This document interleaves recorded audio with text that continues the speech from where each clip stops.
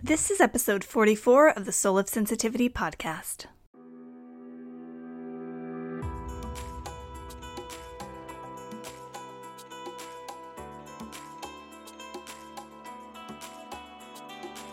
I'm your host, Anna Holden, the resident intuitive healer and witch at sensitivityuncensored.com. Each new and full moon, I bring you the voices of sensitive, empathic, and creative pioneers, starting conversations to lift up the voices of sensitive souls who have a piece of the solution to help all of us evolve out of the limiting, patriarchal structures that bind us and start to create a new world that values us all. This is the Soul of Sensitivity.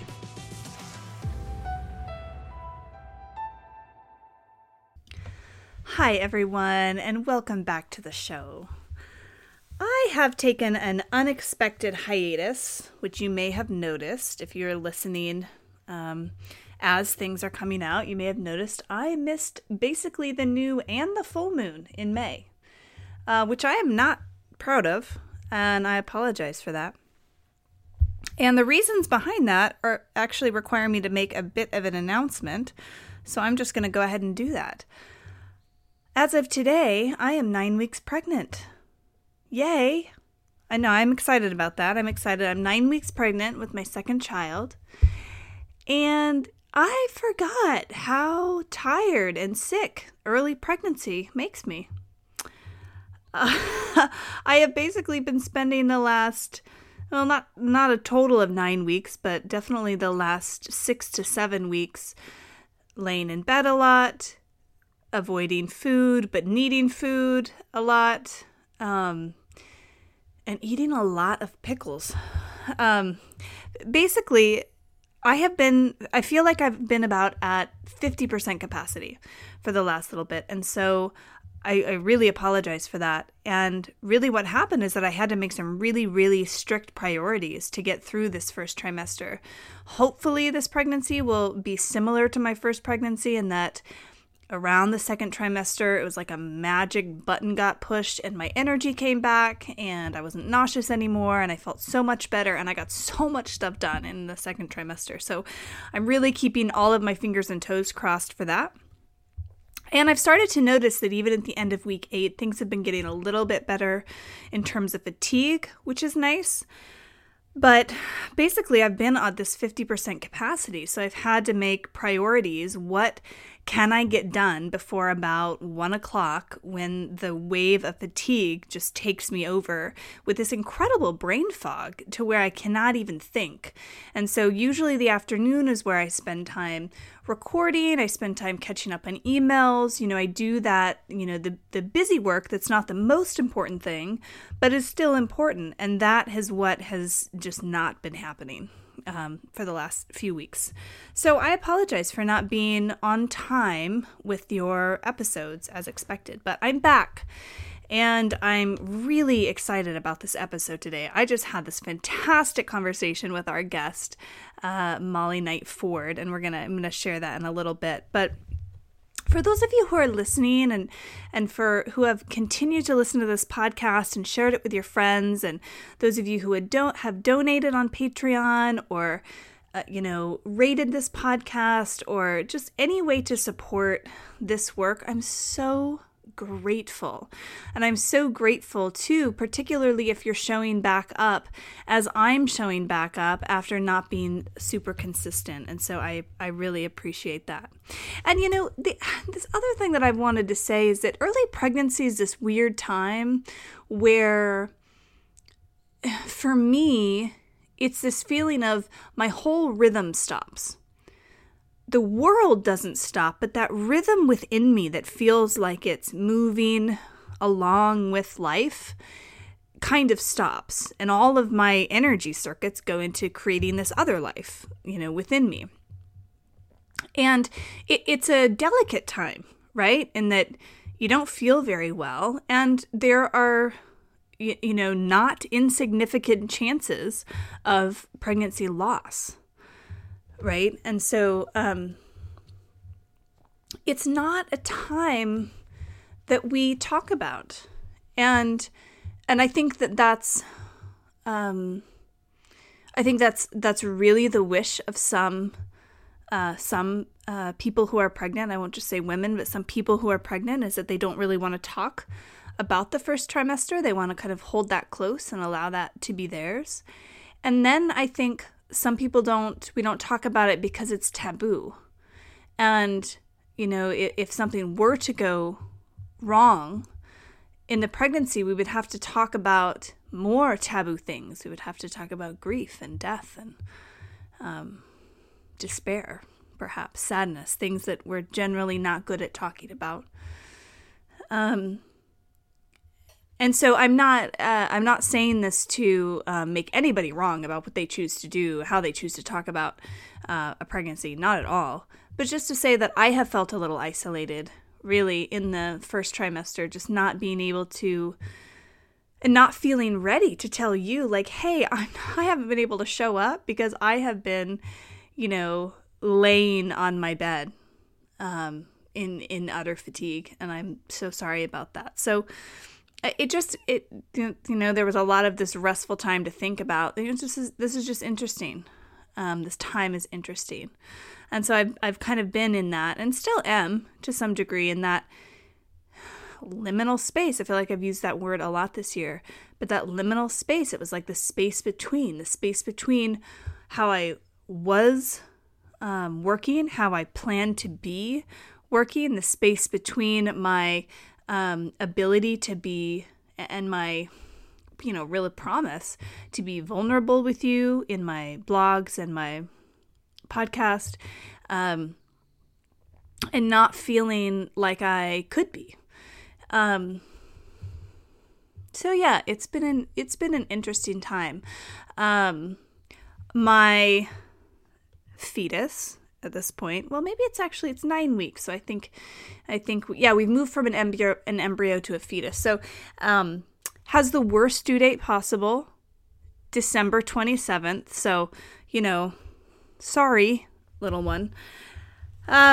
So we're going to be expecting this bundle of parts, and hopefully all working parts. I don't know anything about it yet, and I don't know if anything will, if this being will be viable either. I don't know any of this. All of this is still up in the air. But we'll expect that at the end of the year, right around Christmas, maybe December, maybe January. And then we'll have to deal with the, December birthdays. Fantastic.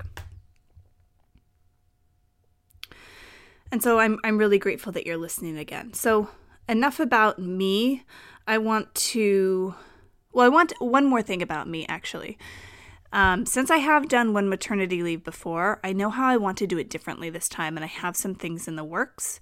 And I'll tell you that they are creative. I had talked about being in the time of new things were coming. I've officially taken a sabbatical from teaching, but I don't know what the teaching is going to look like. Well, in all of this rest that I've been able to have, more information is coming my way.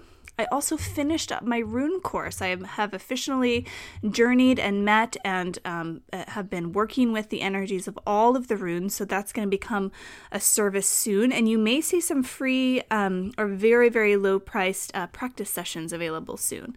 But all of this to say, I am making plans for late pregnancy, maternity leave, and new stuff available in 2020. So if you've been wanting to take a class from me and you saw me go on teaching sabbatical, do not despair. There's going to be some awesome stuff coming out next year.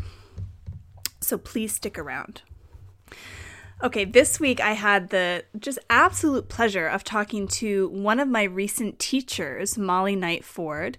And in this conversation, we go really deep. We talk about specific tools and their role in creating real shifts in our daily life. So this is really what I think the goal of spiritual work is. It's not to escape daily life, it's to inform daily life. It's to inform the ways in which we're relating and living and understanding ourselves, and a continued practice of bringing what is unconscious to consciousness in a way that can create tangible change for yourself and in your relationships. Because this world is about relating. We need to be able to relate. And so I'm really excited to share this conversation about these tools that I've been learning that you'll hear me talk about. They have made the tools that I've been using and the ones that I've been teaching make sense to me in a way that I just hadn't been able to fully put together. These tools felt like a missing link for me. So I'm going to go ahead and introduce Molly Knight Ford. So she's a professional classic pianist, international transformation mentor, sound shaman, and author who leads people to personal freedom using wisdom teachings and unique awareness methods practiced out in the world, not just on the cushion.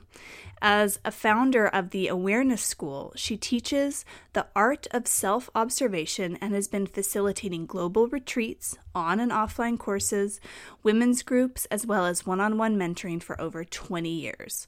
She is trained in Zen Buddhism, the Fourth Way work, and shamanism. She is also a level 2 certified sound healer working with crystal alchemy bowls and shamanic sound journey. Her greatest wish is to contribute to the new epoch by assisting individual transformation through expanded awareness, meditation, sacred dance, and sacred sound.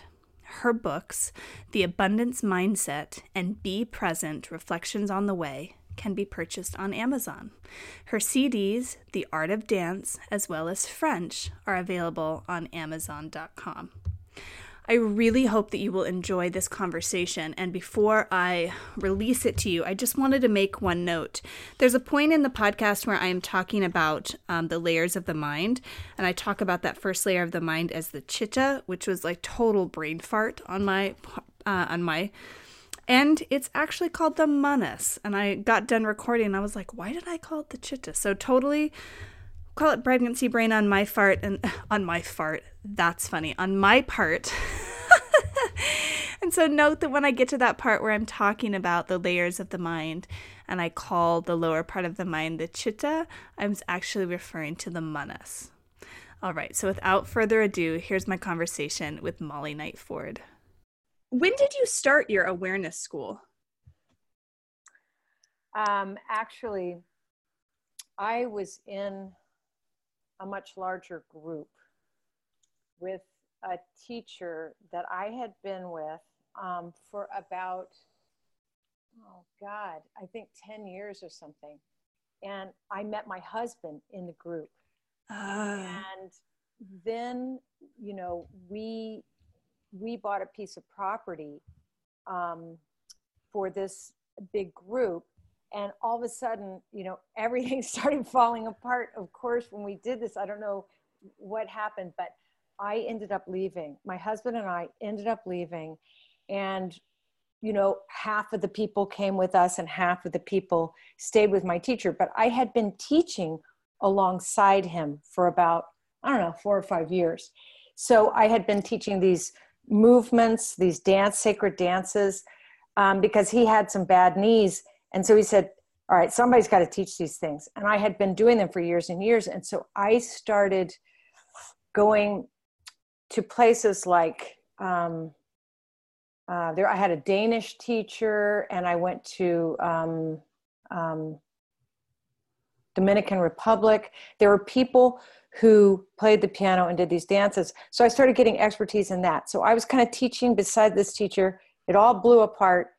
And my husband and I left, and we named it the Awareness School. And that's been going for about, more than 10 years. Awesome.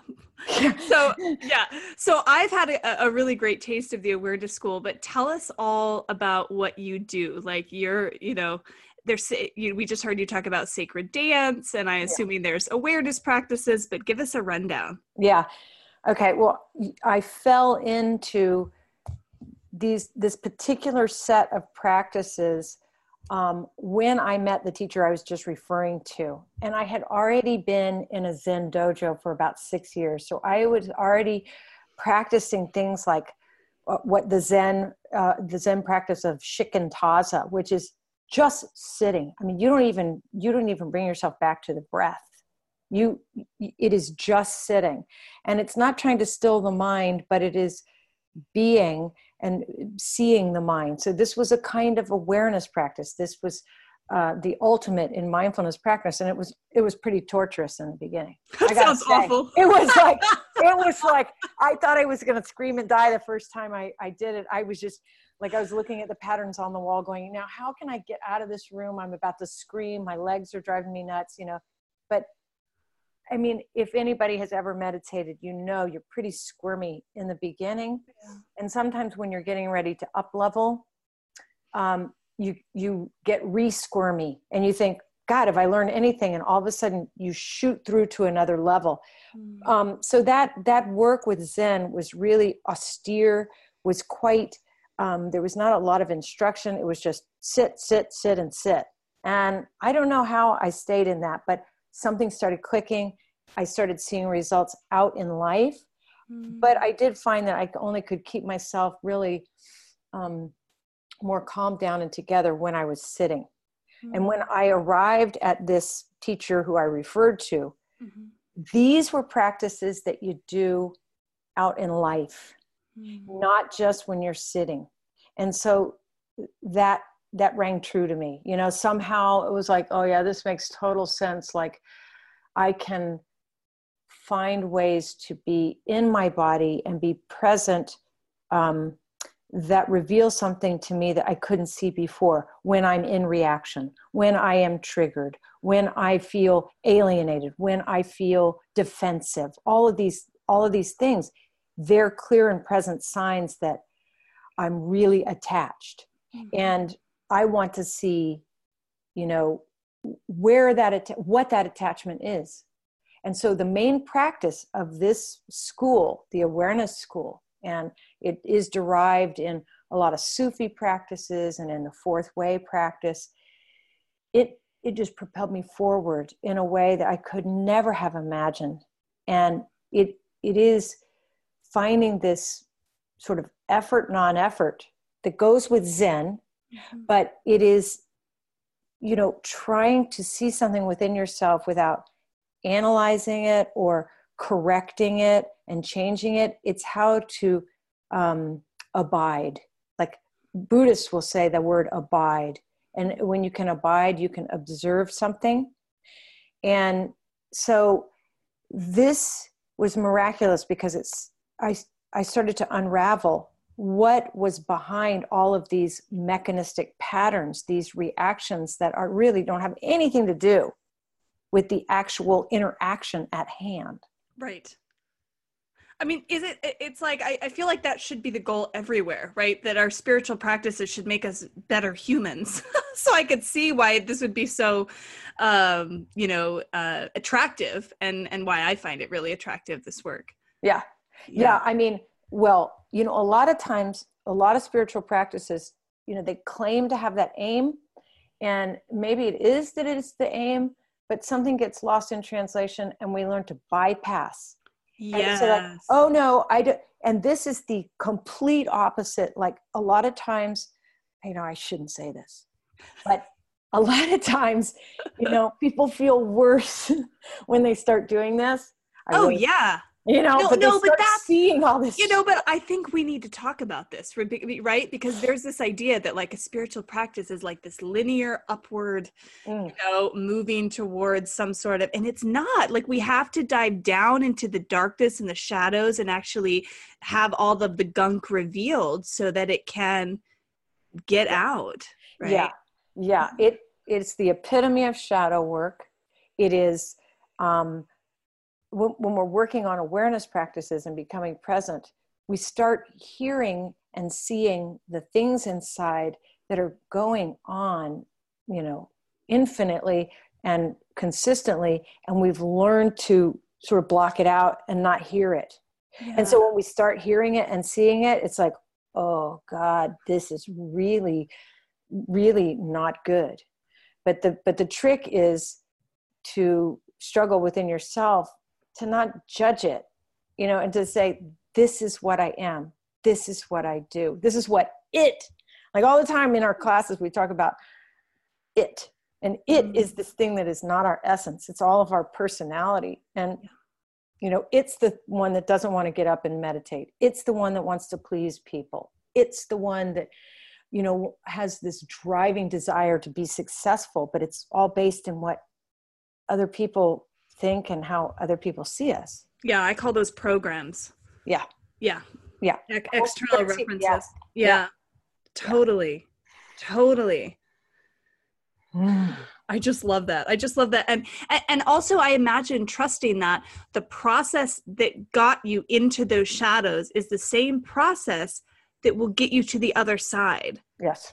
Of those things. Like my teacher used to tell me all the time, and I've had many teachers. I mean, since that teacher, I've had energy work teacher and a shaman teach me, and all of them, you have this specific message of you have to go through it to get past it. And we've heard that before. And I think it's really, really true. And because in a way we're all afraid of this, but we have to just jump in and through our fear, we become fearless. And it's the only way, but I know from my experience and from seeing students' experiences that we can become free of this, really free of it.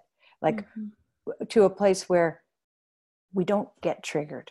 And I'm serious with to dismantle this by seeing. And when you see in a way, it's not just noticing. You see in this way from your being, which is not your thought, it's not your feeling, but it's a way to have this composite aha understanding. And that's all that needs to happen. And then that feeds your consciousness. That's the only thing that'll feed your consciousness. It's not a reprogramming. It's not how to rearrange thought. It's not how to see how to control the subconscious or something like this. It is self-acceptance. Allowing more of that essence to take up space as you notice what's been clogging it. And I say that just because I've experienced some of this through practicing these tools. I have been so surprised at the how do I want to say this? The results came really fast. Like for me, at least, I was like, this stuff is amazing, because it felt to me when I learned these practices from you that it was this culmination of lots of separate tools that I had learned in different places, where you're embodying and there's this nervous system component and there's a focus and there's a spiritual component. And somehow these practices, this practice that we're kind of talking about, it really pulled them all together in this really critical way. That has just been, it's been life-changing. Oh, that is the way I felt when somebody started teaching me. And you have a lot of experience. I do. A lot of expertise in a lot of areas like this. And so it is not surprising to me that just these few little links could, formulate something in you that gave you much more understanding. And it was like that for me because I had been in the Zen practice. I had been meditating. I was having all these empathic problems. Yeah. As we do. As we do. And it wasn't addressing these empathic problems. Exactly. And the minute this teacher of mine said, you must learn how to have sensation in your body. And I know how to have sensation in my body. And, I've been doing yoga for a long time with this Zen teacher. I said, okay, during the yoga class, I'm more or less in my body, but it has nothing to do with this intentional holding of attention on sensation, because this is an awareness practice called expanded awareness. And I thought I understood it at first. And he said, no, you don't understand it. You're not noticing what's happening in your body. Like, oh, that's part of it. Maybe it is part of it. Like, oh, my heart is beating fast. I know I'm scared of something. And this is not me intentionally holding sensation in my body. That's me. That's my mind noticing what's going on in the body. So the mind is the thing that analyzes and labels and corrects, or it's just a binary computer. And so It goes, oh, heart beating, oh, fear. And so part of the problem is there's this feedback loop between reaction and thought and all this stuff. Well, that doesn't happen in the body with this kind of maintenance of sensation as a presence tool. Mm-hmm. Right. In the first, when I first learned it, I was like, wait, so am I going back and forth between sensation and, what's happening outside of me? And it took me a little while to get that. No, it's like you said, it's expanded awareness. It's awareness of the sensation and of the place and situation and what is happening, both external and internal, in this awareness of it all, and then what it means for my being versus my consciousness. And it's this fantastic place of answers, really. Holy cow. If I could have explained it like that, that was just like, yes, that's a huge yes. That's exactly, it's like holding the inner and the outer. That's what this intentional awareness of sensation does. That's exactly what it does. Mm-hmm. And like last Tuesday, we have a group meeting every Tuesday, and it was an open meeting. We had guests. And so I ran this exercise in which, all right, hold the sensation in your feet, and now move that sensation to your breath, and actually be with your breath. Of course, you sense the air coming in and out. And then I added other things. And after the exercise, of course, one of the people who was trying to do this got really overwhelmed, and he said, this is just an overwhelming thing. And I said, it would be overwhelming if you try to do it all from thought. Because you juggle, you toggle between, oh, this and that and this and that. But there is something that can hold this sensation. Like, I'm aware of sensation while I'm talking to you right now. And I can track my words. I can think, what am I going to say next? But I'm holding sensation. And so that creates in me something more that perhaps is inexplicable.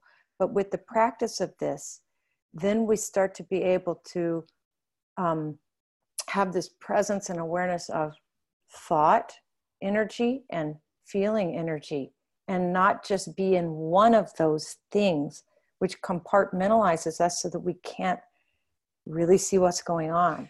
Well, right. And both thought and feeling take us into the past. They take us into the future. They take us away from the present moment. I mean, that's kind of the definition of the triggers, right? As they move us from place to place.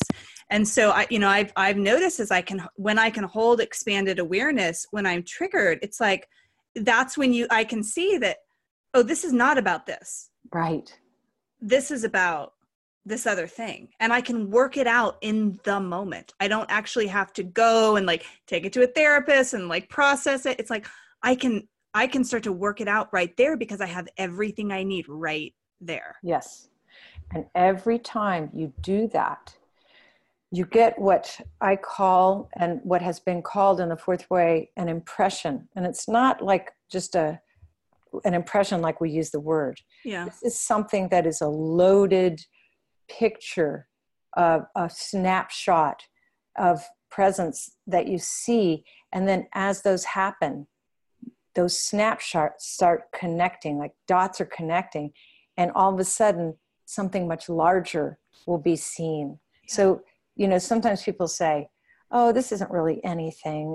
It's not, I noticed this in the moment, and they think it's just this little passing thing. But I say, no, it's not a little thing for you to see this inner mechanism. Like, to see something conditioned within us is really hard. You don't just see it. It takes some effort. And so that, brings us to a new place, because we're developing and strengthening our essence rather than our personality. And our personality is the thing that maintains all of those worries about the past, anxiety about the future. What do people think? Oh, I shouldn't have said this. Oh, if only he would do this, or if only she had said that, and all the things you just talked about, Mm-hmm. you know, thought and feeling and all that trigger mechanism. Mm-hmm. What is it that stands outside of that and goes, oh my God, Mm-hmm. I'm seeing this happen. Mm-hmm. And it's bringing in this integrated place of sensation, and you notice thought and you notice feeling. And so you're strengthening that part of you that is your essence. And at some point there's a tipping point. Mm-hmm. Absolutely. And this makes sense to me in the yoga Ayurvedic philosophies that I've studied, and in Sankhya philosophy, the mind is looked at in terms of 3 different layers. So we have what you're talking about are the thought forms, the chitta, which is the mind. And this is the way that I think about the mind. Its products are the thoughts, and it's really just a product of the ego. So it's just the past. It's the past, it's the present, and it's nothing new. It's not going to come up with anything new. And so I like to think of it like the assembly worker on a factory. It's not doing anything new. It's just putting things together, spinning out product, right? And that's thoughts. And then we have this other part of the mind, which is kind of like the witness. And this is the place. It's kind of like the manager of the factory, where, you know, this is the place where we have our values and our knowledge. And so we add a little bit more to the mind, but it's still kind of a cognitive process. And then there's like the CEO, which is like the spirit, you know, that place from which we can witness everything that's going on. And so my sense, and the way that I kind of put this together in my own thought forms, right, is like, oh, we're, you know, by holding sensation, we're able to get the lay of the entire land from the position of the CEO. And it was like, it's so cool. You know, that is exactly it. And the fourth way terms, you're developing a deputy steward, like the overseer. Sure. And then there's something more that gets developed beyond just this observer. And it has to do with our being. Yes, exactly. With our soul, just like you're saying. And our being is, you know, ultimately we want to be broken open and live in this heart mind. And it's really outside of any one of those 3 functioning, you know, parts of us, the thought, feeling, and body. And it is more, it requires this observer to be developed, because otherwise we're just hook, line, and sinker in this binary feedback, you know, assembly line thing. And exactly. We're analyzing, and it does us no good to analyze what our fears are and say, oh, that's because my mom did this, or psychologically. You have to be in the moment to see something for yourself. You know, it's outside of time, and that's where things really get repaired. Yeah, I would say, that's where things really get repaired. I mean, sometimes it's helpful for the mind to have a place to rest, I think, where it's like, okay, that's where that fear came. But I agree with you in that, you know, the real change comes from seeing the pattern and shifting out of it. Yeah. Awesome.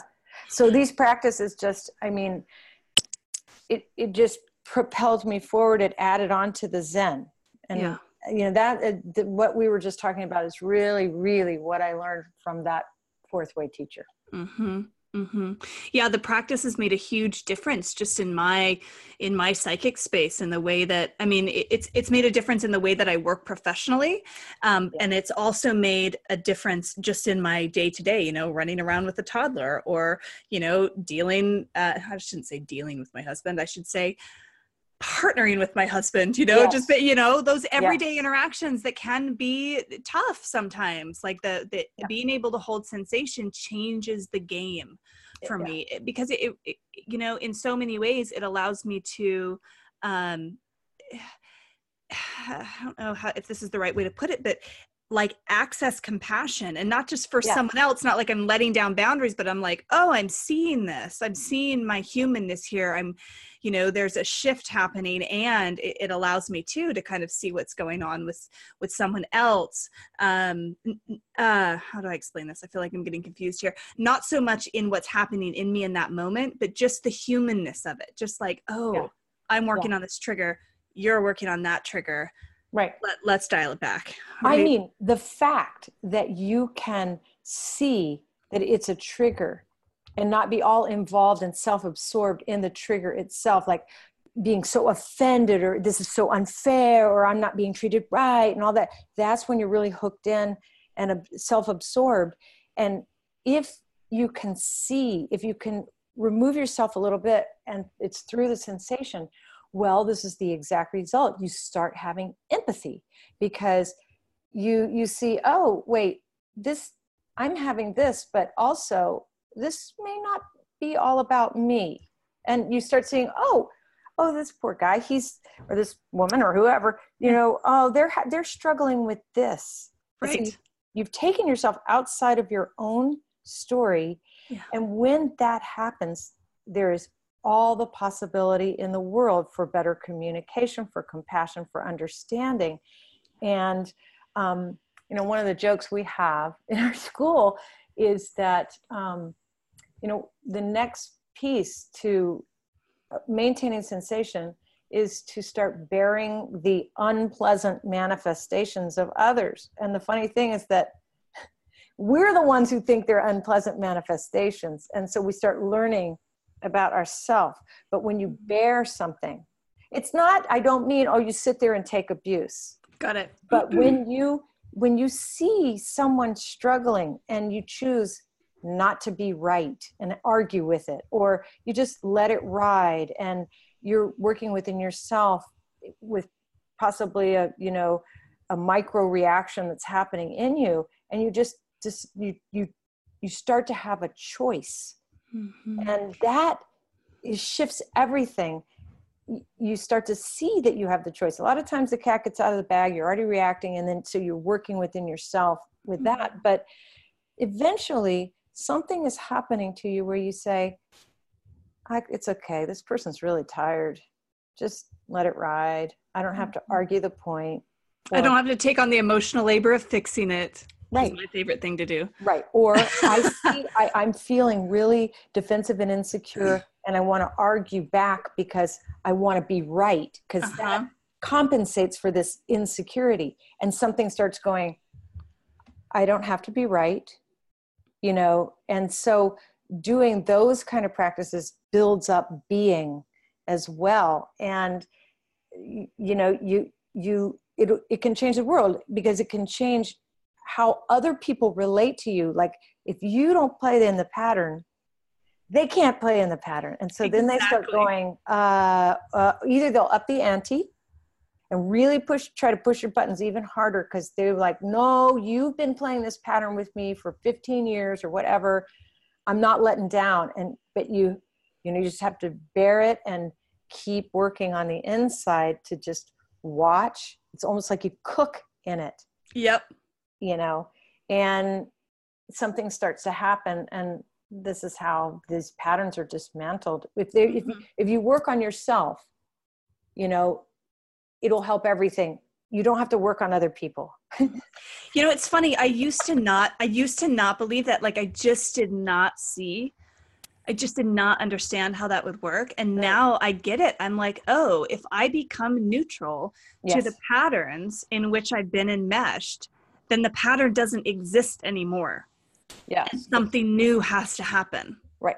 Takes two to tango. It takes two to tango. Right. Yeah. So it's fascinating. It's such fascinating work. So I want to hear more though, Molly. You said you fell into this work. I want to hear more about what you were doing, before, what were you doing before you were doing all of this awesome work that you're doing now? And how do we've got time. And then how did you just like fall into this? Because I find these stories fascinating. Yes. How we fall into our callings. I mean, look, I was getting my graduate degree in classical piano performance at the conservatory, Paris Conservatory of Music, high level, stressful as can be. And it was all about, let me prove myself. And, so there was this light side of me that was like, look how accomplished I am. I can play all these Bach, English suites and French suites and all. It was just so accomplished. And on the dark side, I was, with a different man. Every night I was doing so many drugs. I was, it was like counterbalanced with just an alter ego because I couldn't handle life. I mean, it was really weird.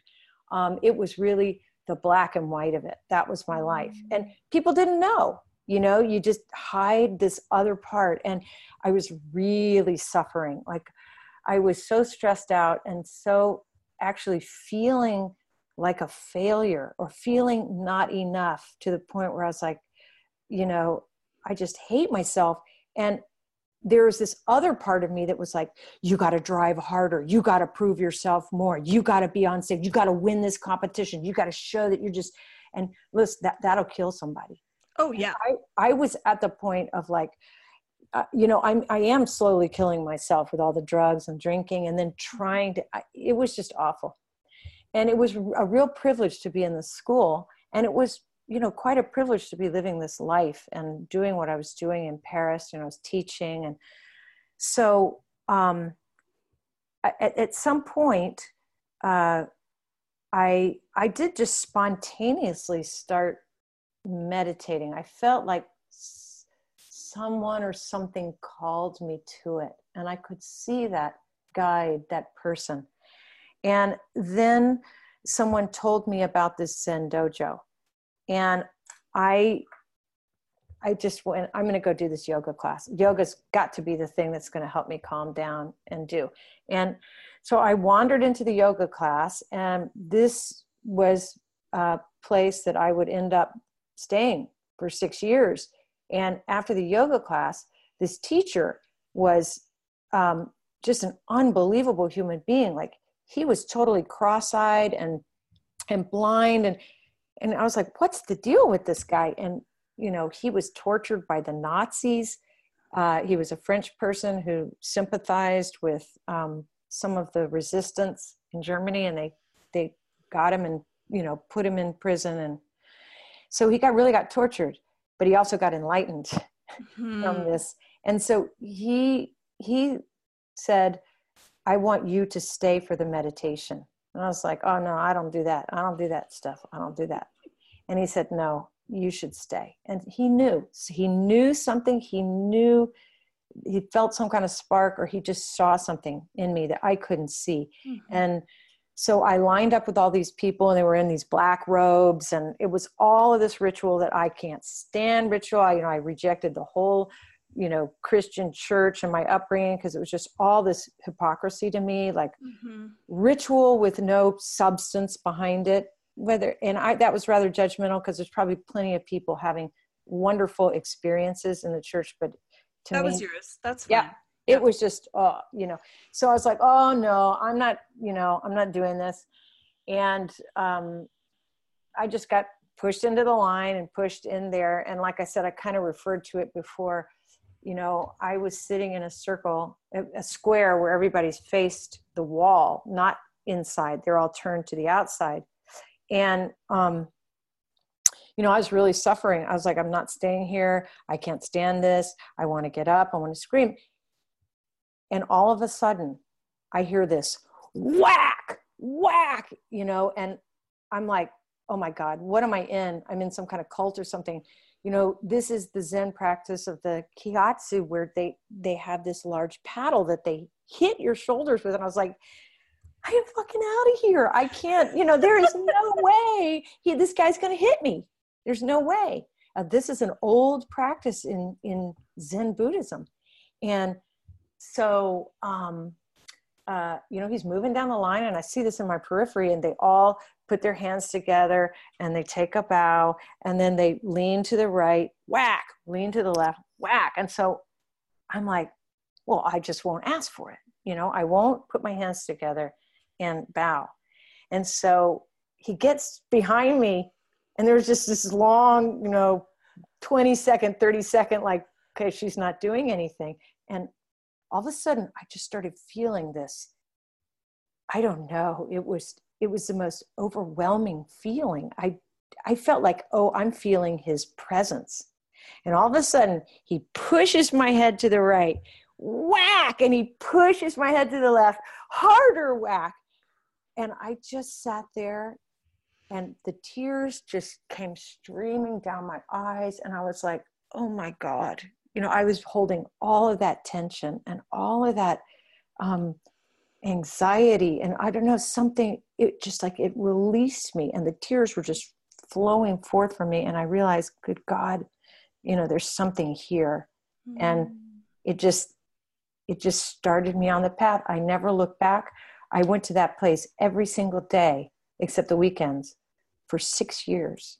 Oh my gosh. And I meditated with him every morning. I went on every retreat, 3 times a year with all these cleansings. And, he was from sort of multiple traditions. Like he taught the yoga and all the Indian cleansings, like the mesh and all that stuff. And I swear it was an intense program. And that's I'm kind of an intense teacher because of all that. Like I don't put my students through that, but it was like, it saved my life. Like I think I would be dead if I hadn't. And I write this in my book. This is one of the entries in my book called A Zen Story. And it was really the start of the whole path. And, I realized that I've held something within me all my life. Like I could see things when I was little. I knew that there was something else. I was connected to the stars. I knew all of that, but I forgot all of that. And I went to the dark side. It was just self-torturing. And then it was like the wax just went, oh. And then I have never looked back. I mean, I have been doing that since. So I just love that. I love hearing that story. Wow. It's a good story, and it's a good story. Yeah, it's a great story. And so then you fell in with this other teacher, right, who taught the fourth way, expanded awareness. Yeah, right. And then I took this thing called energy class, and that led me to the shaman. And the energy class was all about these energy types and how to see the unseen world of energy and what people are doing, what their coping mechanisms are. And I'm about to release that course on all of that. And then the shaman who taught me would not let me even reveal that I was studying that for 4 years. Like, it was like, you are not teaching this. You are not doing anything until you get done with this. And so it's a process of initiation, and I didn't even know it until I was, more steeped in it and through it. And so all of my work that I do with people is a combination of those Zen practices, all the fourth way practices, all the energy insights, and the earth-based teaching of shamanism. So I don't really train, it is my eclectic mix that has come through, and then it's just, it's not like I've dabbled, it's just come to be this. Yeah, you've committed. I mean, everything that I'm hearing is I committed to this, and then I committed to this, and you saw everything through. So I'm curious then, and you and I were talking about this personally, but I'm curious because so many of these things that you've engaged in, it's been, like the 4 years in shamanism, and you don't let this out of the bag until we're done, and there's this reverence for the material, and there's this reverence for the learning. And then there's also getting the work into the world and allowing access. So I'm curious just how you balance that personally, that balance between respecting the work and keeping something sacred and allowing it to make its way into the world. Well, I feel that I was taught that by many of my teachers to respect this place of understanding, and they were watching to see that I understood it, not that I had knowledge of it and could just spit back out words, but that I had real experiences and real levels of freedom and real abilities to see things as a result of that freedom. And they're like, go teach it. And also I did have to discriminate for my own self. do I want to teach this, or, I feel that I know it, I can teach this, in some certain instances. But I feel that because I have been given these things in a way that was truly a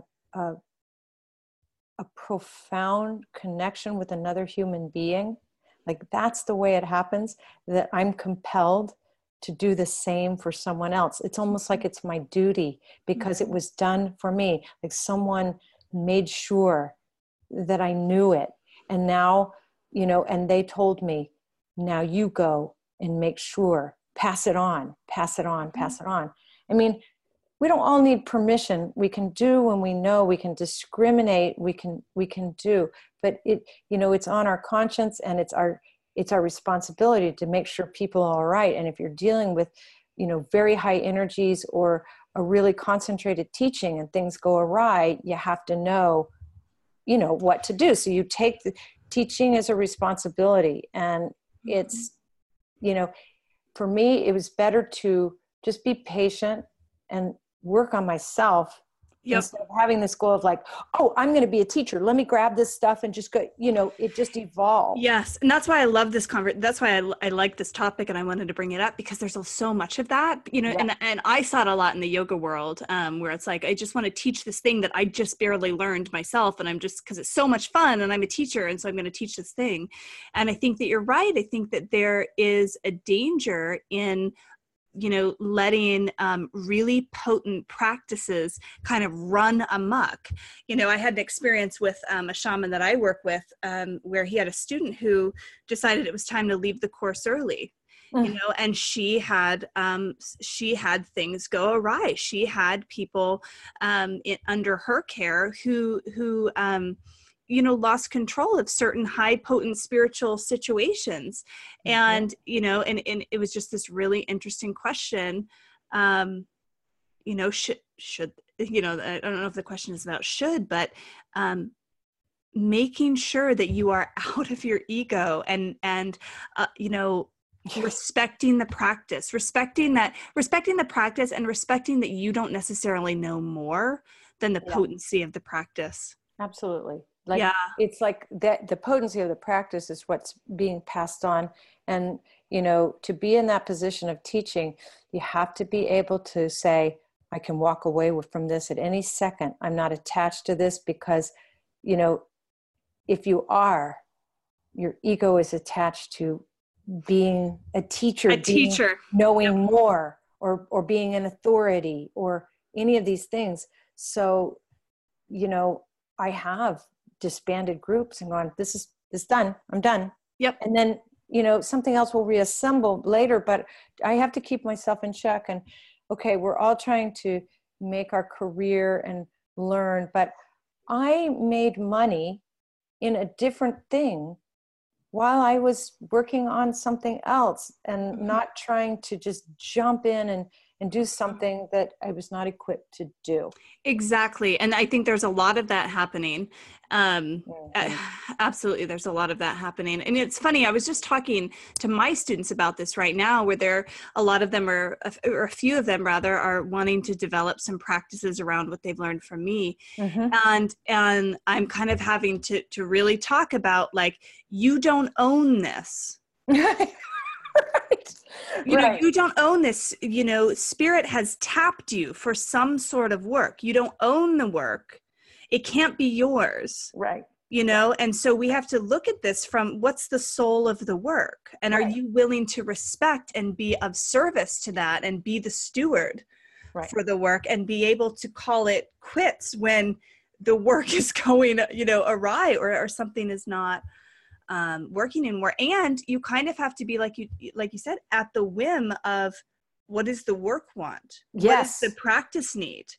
Yes. It might not be the goals you have in mind about your 6-figure business. It might be a different thing entirely. Right. I mean, I think you said it. The key is to be of service to the teaching, of service to the work. It's not about your aggrandizement. It's about, are people growing? Are people, it's a gift to hand it to someone else, and Um, I do think that, you know, to give yourself time to know it, and to learn it for yourself. Like, you have to know and have experienced things that you're teaching. Otherwise, you have no business teaching it. Not at all. Not at all. Like, I wouldn't teach piano lessons if I had had 2 years of piano lessons. You know, Nope. I started teaching once I had had a degree, you know, in piano performance. Okay, maybe some little kids when I was, you know, 19 or Sure. something. Yeah. But what I'm saying, and then you do learn from teaching. Yes. You do. Yes. So But you there is have a to, point. Yeah, but you have to be a couple steps ahead. Sorry, you can keep going there. But you do. you have to be. But you don't have to know everything. No, you're a teacher, not a guru, right? It's like, you don't have to, you know everything. Right. We don't want you to know everything. We want Right. us to be teachers, to be a step ahead, so that if something does go awry, you have the skills to handle it. Yeah. Yeah. And be able to reel your students back in. Yeah. Right. If you're going to teach a place from knowledge and not understanding, you'll see what happens. You will see that the students do not move and grow and reflect this. But if you really take it to heart and you know it and you do it yourself, it just comes naturally, and it will move through you to the other person, because it's the teaching that's doing it and not you. Exactly. We need more of this message out in the spiritual world. Yes. We definitely do. Yes, So we do. We do. So good. So tell me about the offerings, the things that people, people who have listened to this, want to get involved. What are you offering? If you go to my website, either mollyknightford.com or the Awareness School, it's awarenessschool.com. Mm-hmm. You'll see that there is a small 14-day meditation. And that gives you the first initial step about how to use sensation, and it gives you a meditation. And then I have other levels of courses. Of course, this Energy Insights is about to come out. And it's a evergreen do-it-yourself course about these energy types that I've come to know.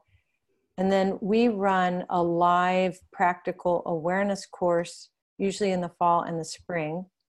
And this is an 8-week course that teaches the general principles of what I'm teaching. And we go into detail about each one of those and meet once a week. And I also run that live in, online and from our school here in Seattle, so that we have a group that is together live and a group that's online. And then everybody can come into our online system group or join our Tuesday night group. So we kind of run it concomitantly here in Seattle and online. Nice. Yeah.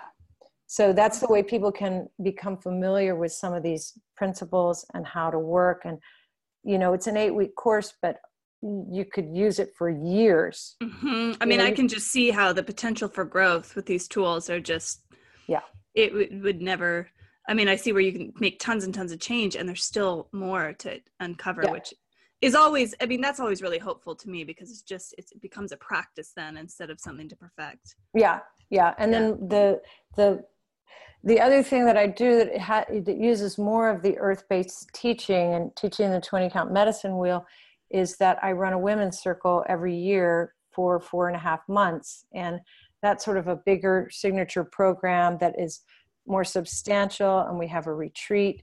So that's another thing that is really, really special, because I only do it with 8 people. And it's awesome. We just finished up this round. I was in it, and it was just so great. Thank you. And I love that you brought the sacred dance aspect in. Maybe that was a secret. I shouldn't, but there was something to that I was just blown away. It was such a great program, such a great retreat. I love doing that. I love working with women. I love teaching that 20 count medicine wheel. And it's really different from the practical awareness course, the 8-week course. And it's just different from what we do in general at the general classes at Awareness School. But anybody can come from anywhere in the world to our little place in the San Juan Islands, I mean, we're just developing it, and you can really get a taste for what we do with an immersion in a week-long retreat or a weekend. And we do the dances. And it's a really, really unique and special kind of meditation retreat. And we don't just sit around and meditate. It's not Vipassana. We're meditating many, many hours. We're working and showing you how to do this thing, holding on to sensation, and how to be present, how to do this stuff so you can take it home. So there's many things. Just go to awarenesschool.com and you're going to see all of it. Awesome. So much cool stuff is happening. So I always ask, Molly, what's the one thing you'd like our listeners to know or to take away? I really want you to know that there's a place in you that is so full and so real and so whole. And you can access it. You can have that. And I want you to believe it, that there's a way to be free. And that's the truth. Oh, thank you so much, Molly. Yeah, we can have this, and the world needs it. Yeah. Awesome. Well, thank you so much for being with me today. Thank you. It's been a real pleasure.